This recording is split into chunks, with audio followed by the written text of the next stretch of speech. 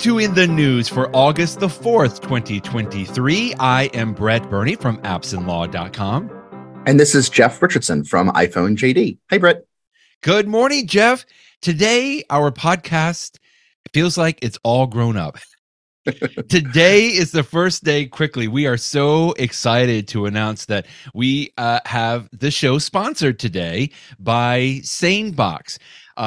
We've got a special URL that's set up at sanebox.com/inthenews. We're going to talk a little bit more about it a little bit later on in the episode, but we're just really grateful and thankful to have SaneBox on, and we'll tell you why we're so excited about this here in a little bit.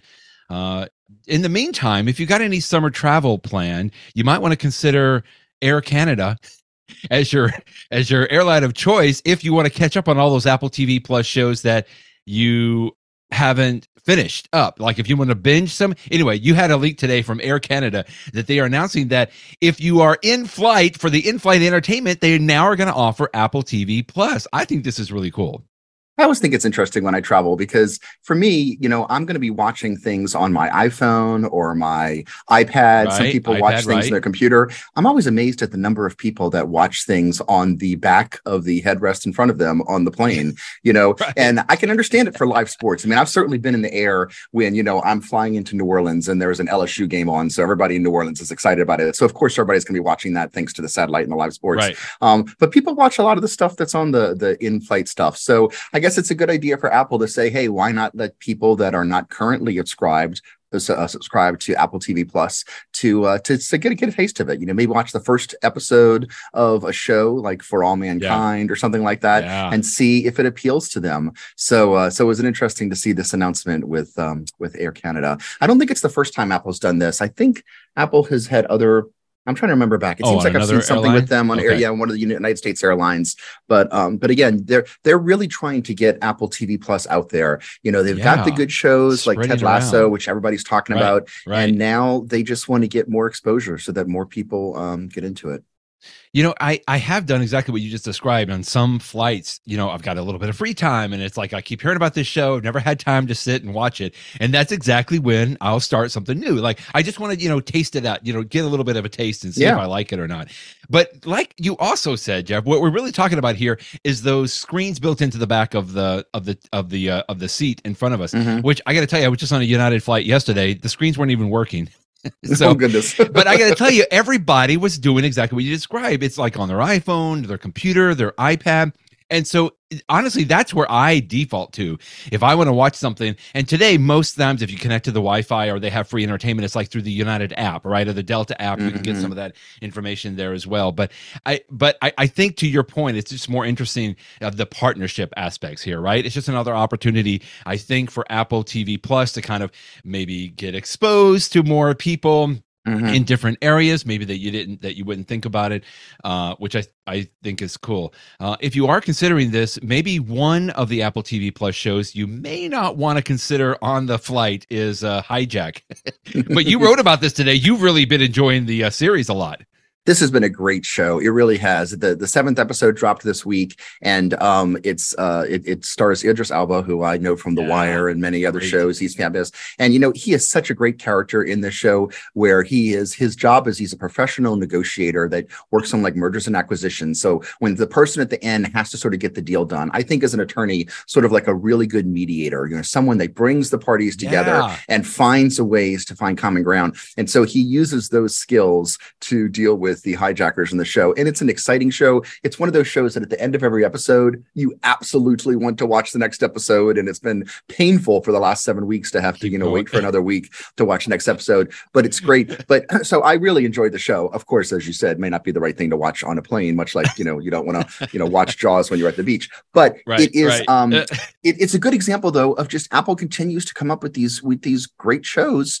And, they've come so far from the days when it was just, the service was just starting out. They only had a few shows. Some of them were better than other. Apple started with For All Mankind, one of my favorite shows of all times. The Morning Show, which I enjoy, but I don't think it's quite as good as Apple wants it to be, but it's still a pretty good show. And then a show called C that I did watch with my son, but was just sort of okay. So it was sort of like a good, pretty good, and a whatever show was how they started. But since then, not every show on Apple TV Plus is the best show, but so many of them are really, really good, and I really enjoy them, and they have something there. And one other thing, and this goes back to the Air Canada thing, is when Apple TV Plus started, Brett, I wasn't sure if Apple was going to take the perspective of, we want this to be a reason to buy Apple products. So to really watch Apple TV Plus, you got to have an Apple TV or an iPhone or an iPad. Right. But Apple's gone the opposite direction, sort of the way that we saw Netflix go years ago, which is no.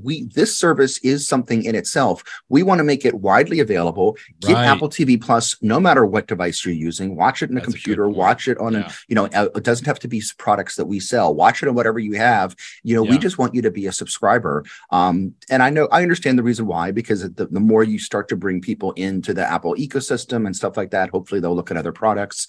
I don't know if there's as much bleed over from something like Apple TV Plus into buying an iPhone, but even so, it's just part of being a part of the Apple family. So the whole process has been fascinating over the last few years to sort of step back and see what Apple's doing. But also, just as someone that enjoys watching good stuff, they got great stuff. It must be working. I just saw this story. I think this past week, Apple reported some revenue or some numbers. Apple subscriptions have hit 1 billion paid subscribers. That's incredible. Now this is all the breadth of their subscriptions. This is across everything iCloud, possible. Apple Music, subscribing to an app, the whole thing. But it still includes Apple TV Plus, and that's amazing that number. Yeah, there are a billion people or a billion instances, because some of these might be the same person, where someone's saying, I'm going to, give you my credit card and you can go ahead and charge it every week, every month for whatever this service is. So it's pretty incredible. Well, that's good. And I might have to try Hijack now based on your recommendations. You're always so good at the recommendations, Jeff.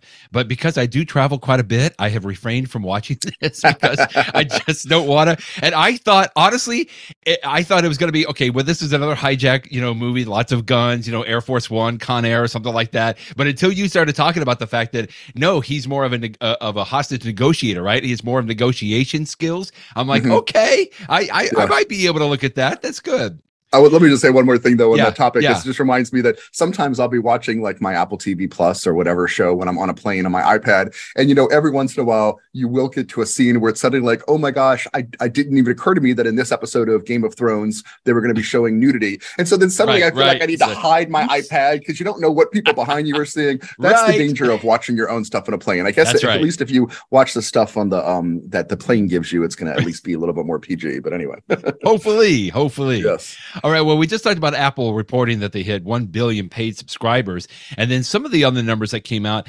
It seems like I haven't done just a whole lot of looking about this, but the general phone market or the smartphone market apparently is a little bit down with some of the numbers, and maybe this happens every summer. I'm not really sure, but Apple seems to be a little bit of an oddity here. Their market share has gone up, and this is a neat little quick story that you linked to from David Sparks.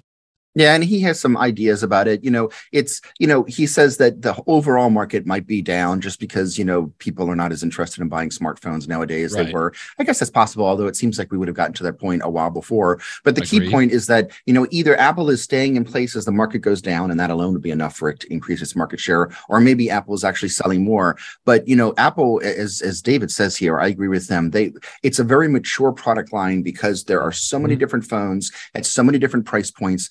And it's not just the new ones, too. I mean, Apple on its website will advertise the newest iPhones, but you go into any store and they are more than willing to sell you the year-old version or the 2-year-old version at a reduced price. And as a result, if you were to sort of make like a chart of, the cheapest iPhones you can buy all the way up to the very top of the line, the Apple, iPhone 14 Pro Max, there's pretty much something at every price point, it's just whatever you're in the mood for, maybe not at the low end. That's where the Android phones are going to have a little bit more, but you can't really make money at that super low end. But at the low to medium end all the way up, there's just so many options there. Well, most people are going to know that you and I usually go for like whatever the latest and greatest is. But to your point, I think maybe about 4 or 5 months ago, I just got a new phone for my wife and for my daughter, and they did not care to have the latest and greatest, and Yeah, Daddy did not care to pay that price for all of that. But I ended up getting them just a regular iPhone 12s. So to your point, Jeff, I mean, these are like 2 years old now, and they love it. Like, it did everything that they needed to do, and it was more than enough. And actually, I think I got them through Apple, if I'm not mistaken. Yes, I did. So the idea was, I was able to put it on my Apple Card and pay over the interest, and they were brand new, and they're tickle pink. I mean, it's just great that they are enjoying it so much on that. So same experience it's here. just interesting. My daughter has an iPhone SE. I'm pretty sure she has the second generation that came out in 2020. The third generation came out last year, but her battery was running low in the beginning of the summer, and so we just went to the Apple store. She got a new battery in it, and I mean, not that I was looking to buy a new phone, but I did sort of ask her some questions to see if. And she's like, "Oh no, the phone's great. I just need more battery life." So a simple little battery upgrade was all that she needed. So for what she uses her iPhone for, that was all she needed. Depending on what model of iPhone and AirPods you have, you could be listening to spatial audio. We've talked about this several times. And I usually think about spatial audio specifically in using the Apple Music app, right, Jeff? That's usually where it comes up. But it is available even in FaceTime audio. So if you're doing a FaceTime call, and it's not just Apple anymore. This was a really interesting story, I think, that you linked to today, that you now can use spatial audio in Microsoft Teams meetings.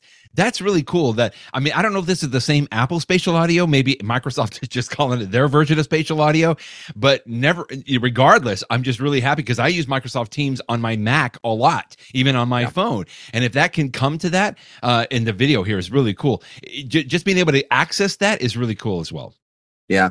Spatial audio sort of has two incarnations, at least in Apple products. You have the version of spatial audio in Apple Music, as you just said, where different instruments are all around you, and it creates this sort of a 3D experience that the music seems, more rich as a result of, much like the difference between mono and stereo is that it seems more rich. Going from stereo to spatial audio seems more rich. That's one version of spatial audio, and it's cool. But one of the first versions of spatial audio, and something that, for example, if you're listening to something on your iPad and you're wearing your AirPods, as you look at your iPad, the music will seem, or the sound will seem to be right in front of you. But if you turn your head to look to the side, it'll be as if the sound is just coming from the left side of your body where the iPad is located. And it tricks you. It tricks you into thinking that you're actually listening to sound from the iPad as opposed to through your ears. There have absolutely been times where I've been so tricked by spatial audio that I'm like, wait a minute, am I using my headphones? And then I'm like, can people hear me? And so I'll pull my AirPod out and like, oh yeah, okay, I am actually using my AirPods because it's so realistic. And so Microsoft has taken that version of it and using it in Teams. And again, I know that FaceTime has had this for a while, but I don't do a ton of FaceTime calls, certainly not multi-person FaceTime calls. Microsoft Teams, on the other hand, Brett, as someone that, works in the corporate world as an attorney, I use Teams, all the time. Every day. And so I love the idea of having it that you can, if you've got people on the left of your screen and people on the right of the screen, the sound will seem like it's coming from the left or the right if you're using headphones that support that. One of the things that Microsoft said in this article, which I thought was interesting, is it's not just a gimmick. It actually makes it easier to follow the conversation and to see who's talking. And that made sense. And they had, I don't know if you're going to find it as you're scrolling in here, but they referred to something that I had never heard of. It was called something like the cocktail party effect or something like that. Oh, there it is. You found it right there. And the idea is that if you're in a cocktail party, this is something that's been studied by scientists, and there's all this noise and all this conversation. Your brain is smart enough to know I'm actually trying to listen to this person that's like in front of me to the left, and your brain will focus on the sound coming from that direction. I guess that's something that we all do, but I've never really consciously thought about before. And so using that same cocktail party effect that's been studied by scientists, you can apply the same thing to Microsoft Teams. And in the demo video that they have in the post, there's a single point, and the demo is a little silly because they're obviously doing a demonstration. It's not real, but there's one point where one person is talking about a topic, and two or three other people start to talk amongst themselves about something different. And it's fascinating because you're following the first person because they were going first. And sure enough, my brain had no trouble sort of ignoring almost jumping over the side right. conversation because I sort of, not just because of who I saw was talking, but it sort of felt like it was coming from a different direction. And it was easy for my brain to continue listening to the person that was at the top left because the sound was coming from there. So again, I haven't tried this out yet. I think this post says it's actually currently implemented. I don't know if both sides need to have it. I haven't played around with it yet, but I look forward to doing it. So they have the post is really good and detailed in here. They go in your team's settings. And now I guess you need to make sure you update your teams because there is a spatial audio setting in here. Yeah. And to underscore your points, it's only available in the gallery view, right? Which is where we wouldn't normally have it. So if you've got multiple people, it's got to be in that the Brady gallery Bunch view. Yeah, exactly. Right, exactly. I did see here one thing. I hope this is going to get ironed out soon. You need a stereo capable device such as wired headsets or a stereo capable laptop. Bluetooth devices are not currently supported. Oh, I did not see that due to protocol. I did. I know. See, that's interesting because I use my AirPods exclusively all the time. when I do Microsoft Team. For so Zoom I'm not going to get. Yeah, they have to fix that. They say Bluetooth devices are not supported for protocol limitation. Well, that makes no sense right because it works with FaceTime on my Apple devices. I know. So I wonder if that's that like they didn't get specific as to what the limitation is, and that's very generic protocol limitation. But I'm with you. I want that to be fixed. Like iron out that limitation because we need that now wherever we're gonna go. That's good stuff though. Anyway, it's like you said, for a lot of folks, and I know a lot of listeners that we do Zoom, but we also have a lot of Teams that are happening now, and it's just great to see that Microsoft, if nothing else, is really just continuing to innovate on that aspect as well. I'll say one other quick thing about Teams, Brett, just for folks that use it a lot like I do. I was doing a presentation earlier this week from some associates in our firm, and I had slides. And we all know that when you use Microsoft Team, you can either show your face, or you can display the slides and you can go through them so somebody can see it. Right. But I wanted to have a situation where people could see my slides, but they could also see me. And there have been times in the past where I've used third-party products, like one called that you and I talked about a few weeks ago, that allow you to merge, have you superimposed. Well, much like Brett, you have a green screen. So your image on the video right now is superimposed on something else. There is actually a feature that was added to Teams recently, and I used it this week, where when you go to share a slide, you can say, do I want just the slide on the screen? Or do I want myself superimposed on top of the slide? Or do I want to have it like a newscaster mode where the slide is in the top left and I'm here? And I used the one where I was superimposed at the bottom right. And if you want, you could switch yourself to the bottom left if you're covering something up. Nice. And it worked really well. It was the first time I had tried it, and it did exactly what I wanted. My audience was able to see my slides, but they were also able to see me and my hand expressions and everything else just sort of in the corner. It worked really great. You could make yourself bigger or smaller. So I just wanted to throw that out there, that I didn't even know that feature was in Teams. And now that I see that it's built in, the next time that I have a client meeting and I'm going through some documents or slides or something, I'm going to use this feature more and more. Really cool. I'm going to try that out because that is possible now, but you have a separate slide view and then you've got your little video boxes up there, right? But it sounds like this is now just all kind of incorporated into one. Maybe it worked great for me. I'm going to look into that as well. That really sounds cool. How about some workflow apps? No, I'm sorry. It's not workflow any longer. It's shortcuts. Matthew Casanelli was the original developer of workflow, which was a great, I've forgotten about it till you linked to it today, or you mentioned it today, Jeff, that Apple purchased and they turned into shortcuts. And this was really interesting that I thought, okay, well, because I don't use a whole lot of shortcuts, to be honest with you. But anytime there's something new, I like to just know that it's possible. And now in iOS 17, at least in the betas, there is a shortcuts for camera modes, which I bring that on. I think this is great.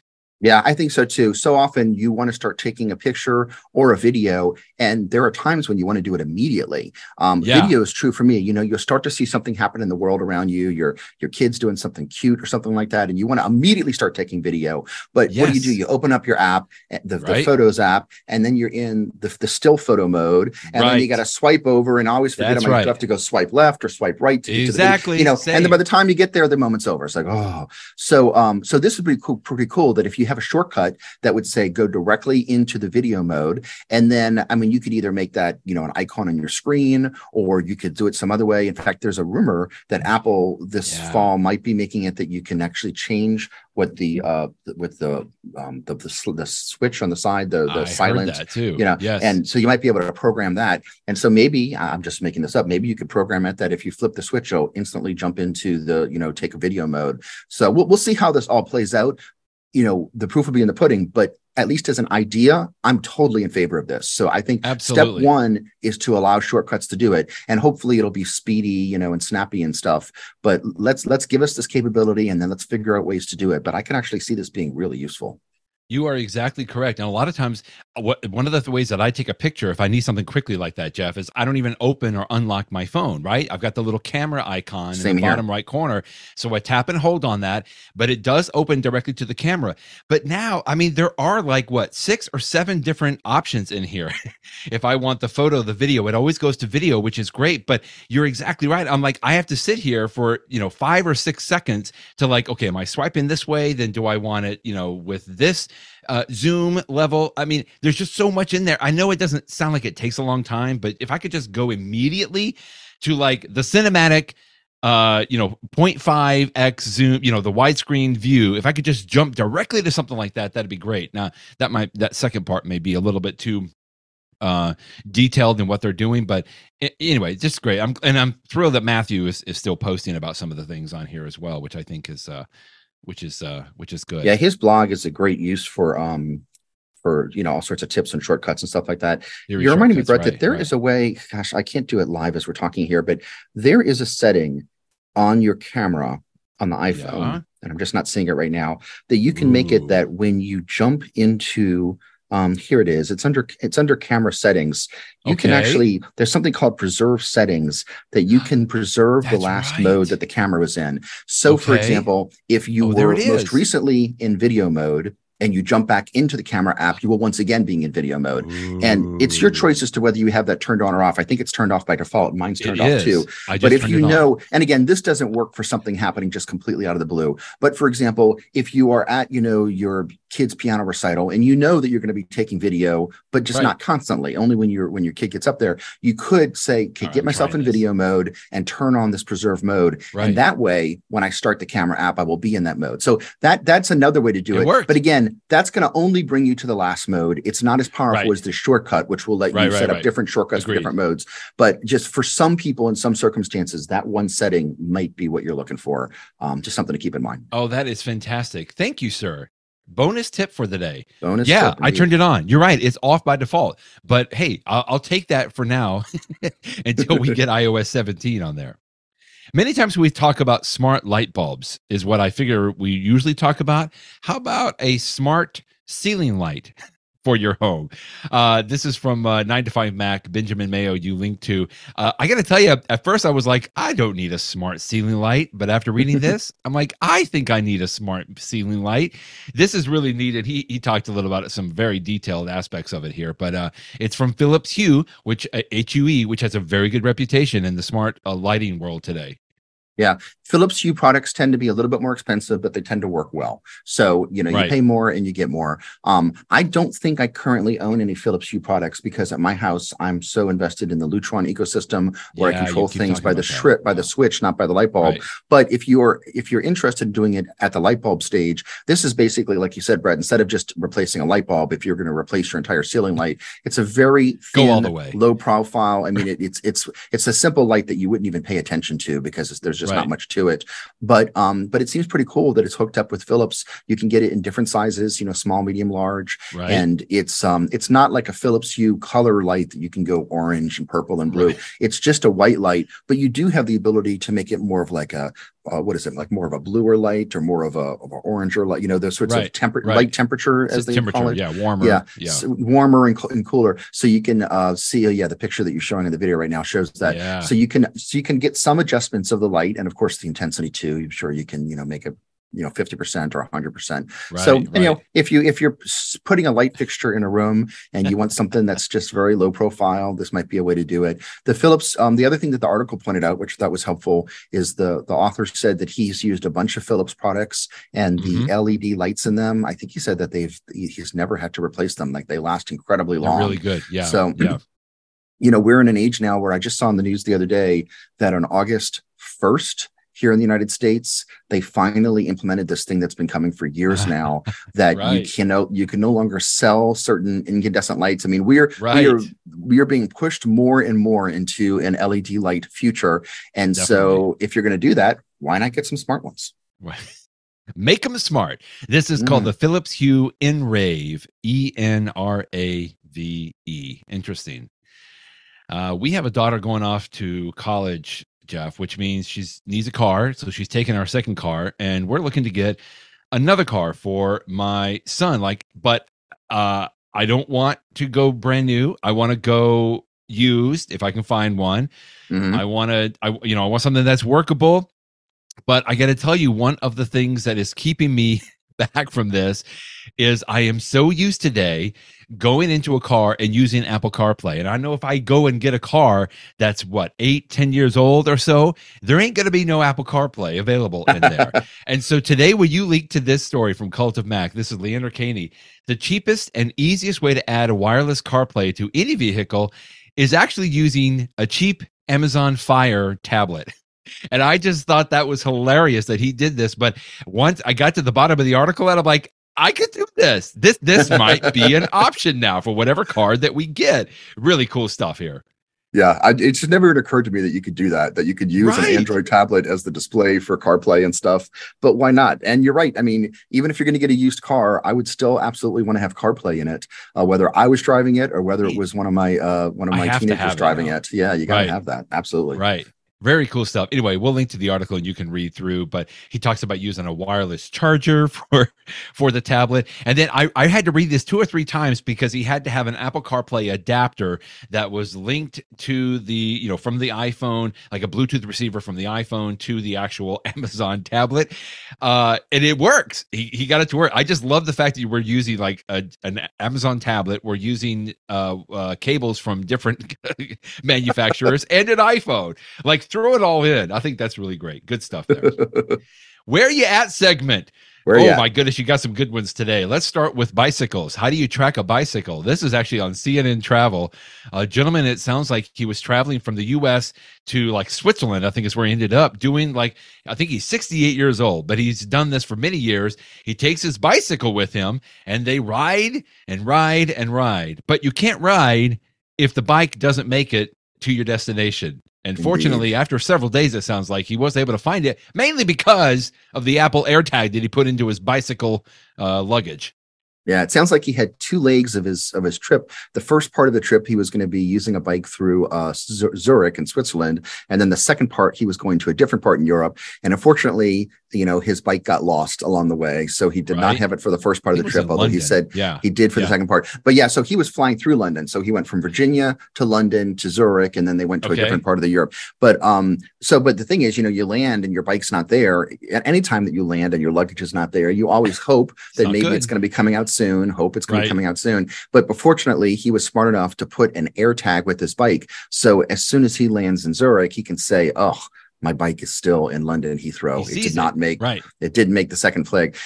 Now, if you read this story, I mean, it's a happy ending that he got his bike, but it wasn't a happy situation. Took I a mean, while. he was Yeah. bugging the airline every single Right. day. He Right. was going on Twitter, try to use the social media to pressure it. And he says it was a combination of having his AirTag, so he knew where it was at all times, Right. and using the social media he thinks may have helped. But he finally got some relief from the airline. But it took a while. It was not easy. Not that this is a solution for carrying a bike, because you can't carry on a bike to a plane. But Right. I mean, it's stories like this that tell me, gosh, whenever I travel, I always try to just carry on if you possibly can do it. But sometimes you can't do it, and then I think it's valuable to have an AirTag so you can track your luggage. Just real quick, I think last week we saw the price on the 4-pack of AirTags was down to like $85. Is that right? Yeah. On Amazon? Mm-hmm. It's gone up now, what, $3? It's Yeah. $88.99. I think you linked to it. Yeah, you did today in today's post. Still an amazing bargain. I think that's what I think I paid $90 for my 4-pack, which was a savings of what, $30, $40. I forget exactly whatever. But I mean, now again, I think I'm going to buy another 4-pack because I've already used the 4 that I have. And just like this, it's almost like a little bit of peace of mind. Because we've seen AirTags be able to track bicycles. We've seen AirTags track cars. We've seen AirTags track luggage. You can even put an AirTag in your houseplant. This was a great story. Where is this? Philadelphia, I think. Apparently, wow, I didn't know there was such a rash of houseplant thefts in Philadelphia, but apparently there is.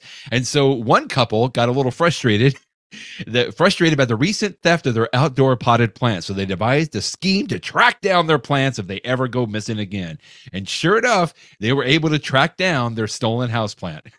I mean, you got to imagine this is annoying that you have a houseplant in front of your house and then it's suddenly gone. And then it sounds like she put another one out there and then it was gone too. Like, and you're like, what is going on? Water it.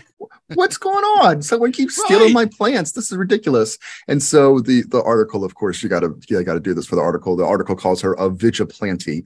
So her vigilante solution was to put an AirTag in the plant. And so she says she walks out one day. Once again, it was gone, but she immediately, fired up her iPhone, used the AirTag, and saw her plant moving down the street a couple blocks away. And they find this guy that's just pulling a wagon with a whole bunch of plants in it, including hers. And she said she basically just took her plant. And he's like, "Oh, I didn't steal these. Yeah, I'm sure the plant just walked away and jumped into his wagon." But they got their plant back, and hopefully the serial plant thief will now be deterred from stealing plants from her house. I mean, it's a shame that we need to even think about putting an AirTag in a plant, but why not? It worked. It would be nice if Apple AirTag sponsored the show. They could sponsor the Where You At segment there. But for now, we will just be thrilled and pleased to tell you about today's sponsor of our podcast, which is SaneBox. Now, Jeff, I know you know about SaneBox because you have worked with them in the past. You have used them for a long time. In fact, I think the first time that I really paid attention to SaneBox was because of your post on iPhone JD when you were talking about it. They sponsored the blog in the past, and it was just really amazing to be able to work with the system. I had never set anything up on this, but I'll let you describe sort of the service here, and then I'll jump in and just tell you how impressed I am already. And I'm going to be a lifelong user already. Yeah, SaneBox is a great service because we all use email, but that when you look in your email, you may have, I'm doing another task and then I turn my attention back to my email and I see that I've got 20 messages in there and I just like, oh, I've got to go through 20 messages. But the reality is I don't, because many times some of those messages are just like newsletters that I do subscribe to, but I'm going to read those at night. I don't need to look at them right now. Some of them are sort of junk messages, messages from people I don't care about that I don't want to hear about again. Some of them are messages from, if it turns out there's not actually 20 messages, there's really only 3 messages that matter. And SaneBox is a service that allows you to immediately just see the messages that matter. Yeah. SaneBox can work with any email service, just about, and it just saves you all this time because what it does is you decide what features of SaneBox you want to use. I use the ones that I just described. Take all my newsletters because it's smart enough through artificial intelligence to know that this is, the Joanna Stern Wall Street Journal newsletter that comes out once a week. Put all of those newsletters into one place, and then take all of the things that you think are probably, maybe they're not spam or junk per se, but they're sort of marketing emails. Put them into another folder called Sane Later. I'll get to them at a later point. And then just leave in my inbox the things that matter. And it's great because it means that I save time. So I look at my inbox and I don't waste time, but it also means that I can just focus, on getting back to my other work. I can, use email for what I want it for. Now, when I have time later on, sure, I'll go look in the folder of Sane News and I'll look at all my newsletters at night. And then at once a point, I'll take a look at the Sane Later folder and say, okay, of these 30 messages that it's put in here over the last 2 days, maybe 1 or 2 of them I want to keep, but some of them might just be complete junk. Like, I don't want to hear from this person ever again. And so another feature of SaneBox that I love is they have this thing called Sane Black Hole. And oh my goodness, I love this feature because it's sort of like psychology experiment on myself. I love the way it makes me feel, that it's like, I am so sick and tired of hearing from this person. It's usually not a person I know in real life. Usually it's like a marketer or something like that, or somebody trying to say, I'm going to help you with your iPhone JD website to save money. I'm like, I don't want you helping me save money. So I will take that and I will say, put this in the Sane black hole folder. And because SaneBox uses artificial intelligence, it doesn't just put that message in.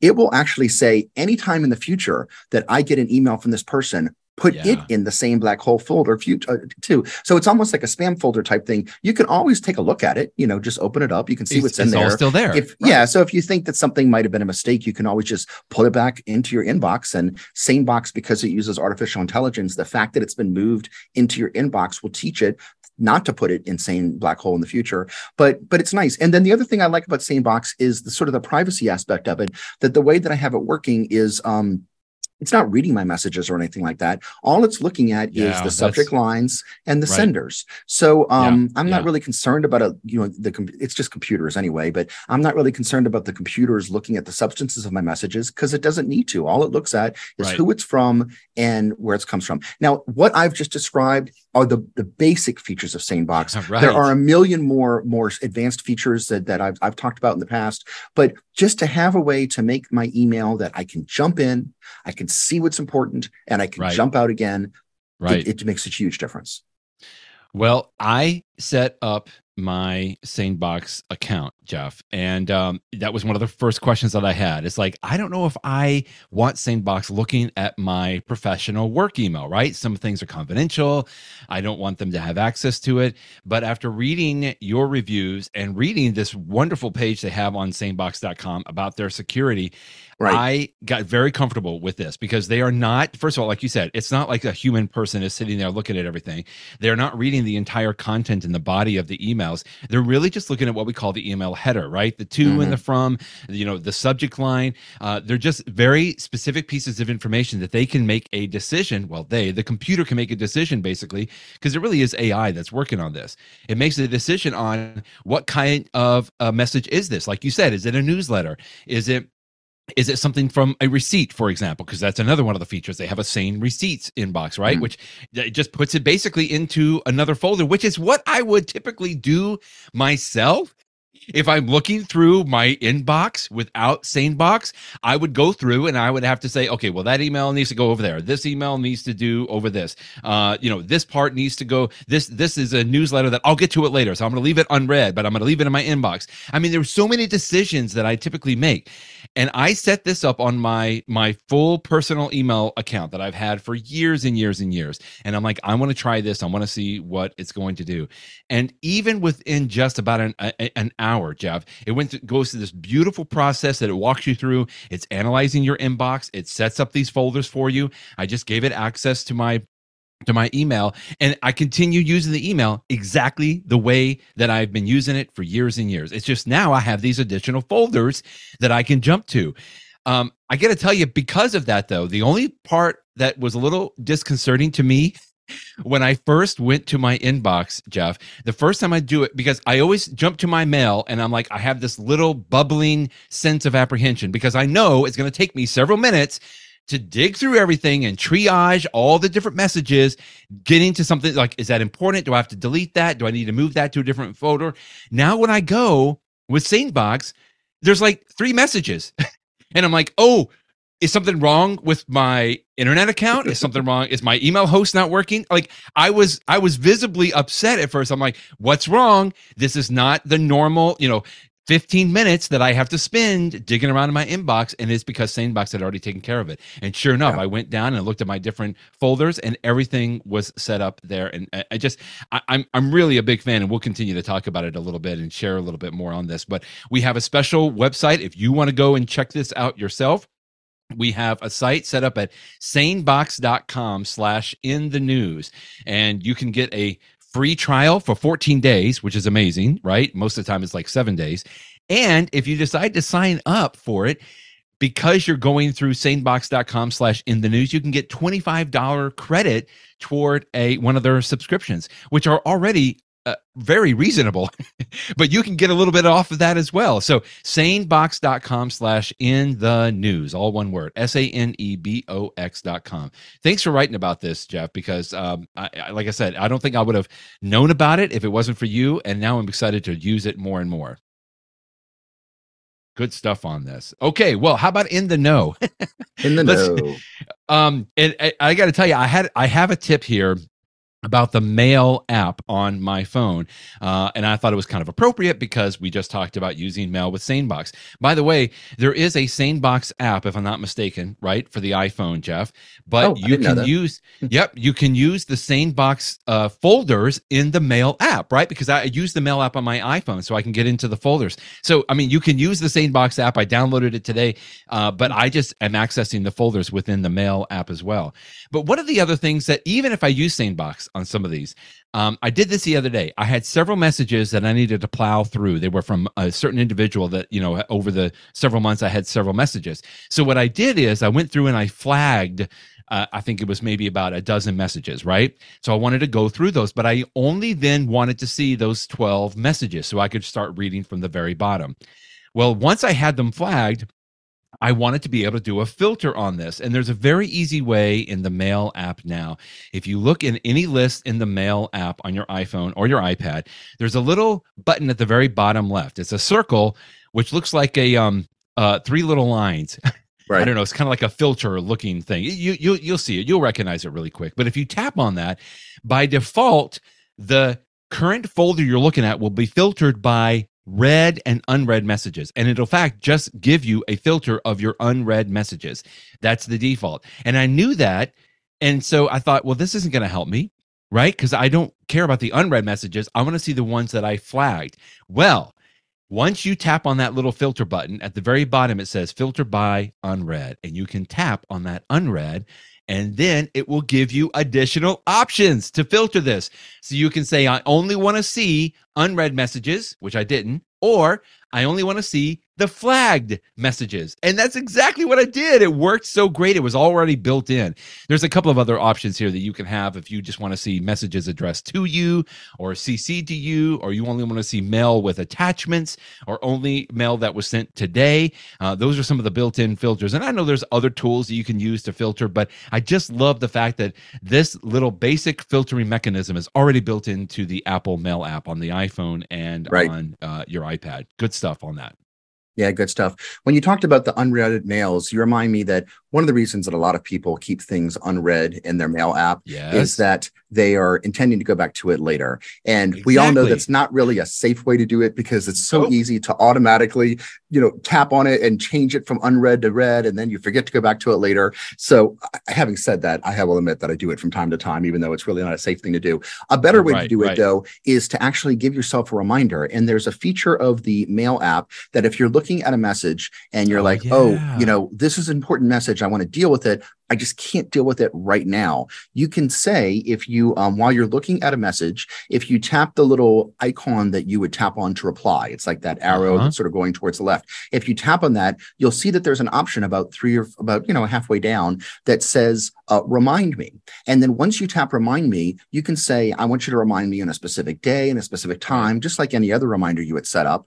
And then, so let's just say, for example, I'm doing some work this morning. I'll say, remind me about this at 2:00 in the afternoon. So then I'm going about doing my work, 2:00 in the afternoon, I will get a reminder on my iPhone and my Apple Watch and everything else. And it'll just show that email header. If I tap on it on my phone, it'll go directly to that email. And it's a great way to I do want to deal with this, just not right now.